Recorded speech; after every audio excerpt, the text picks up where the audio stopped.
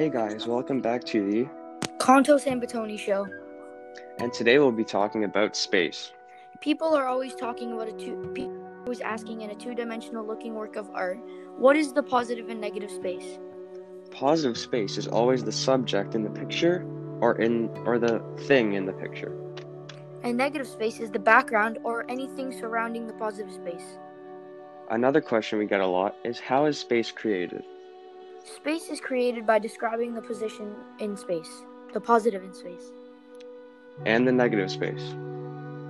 All we just said is for two-dimensional looking works of art.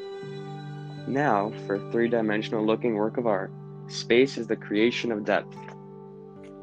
A lot of people ask, how does artists create depth?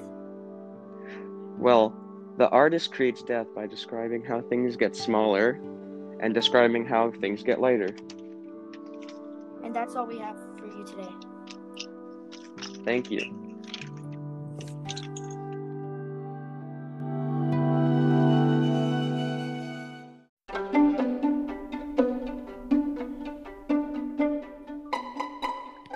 Hi guys, and welcome back to the Kontos and Botonni show. Today we'll be talking about space and form.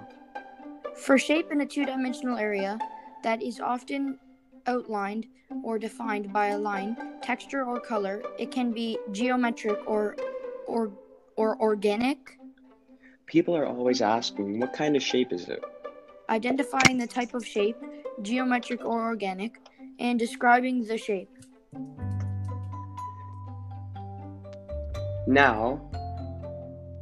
Now for form, a three-dimensional space which occupies space and encloses volume and mass. It is measurable in its length, width, and depth. Another thing that people are always asking, what is a form and how is it used? By describing the form by its length, width, and height in terms of the image. That's all we have for you today. Thanks for listening and see you next time.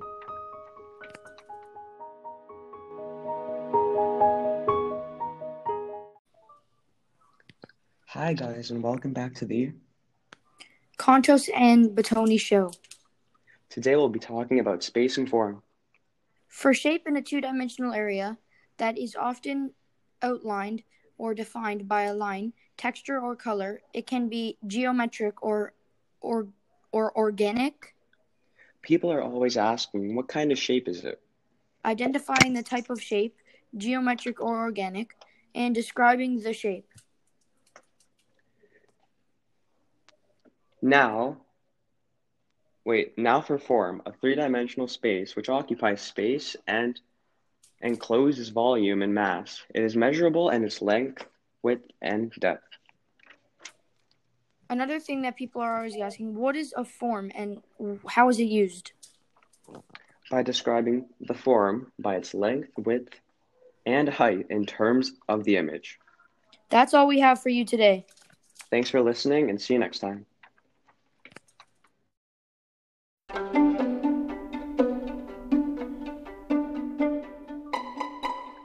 Hi guys, and welcome back to the Kontos and Botonni show.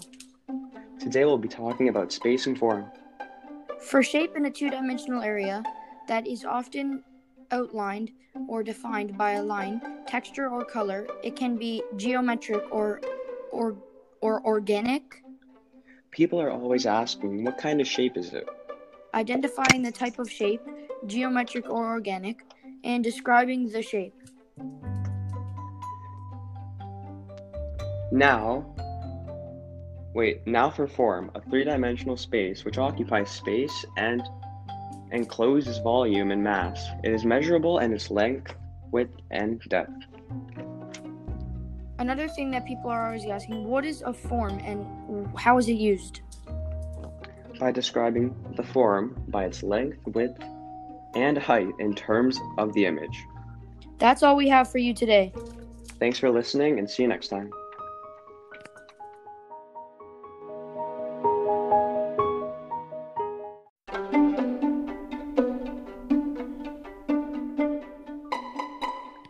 Hi guys, and welcome back to the Kontos and Botonni show.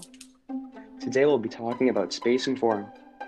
For shape in a two-dimensional area that is often outlined or defined by a line, texture, or color, it can be geometric or organic. People are always asking, what kind of shape is it? Identifying the type of shape, geometric or organic, and describing the shape. Now for form, a three-dimensional space which occupies space and encloses volume and mass. It is measurable in its length, width, and depth. Another thing that people are always asking, what is a form and how is it used? By describing the form by its length, width, and height in terms of the image. That's all we have for you today. Thanks for listening and see you next time.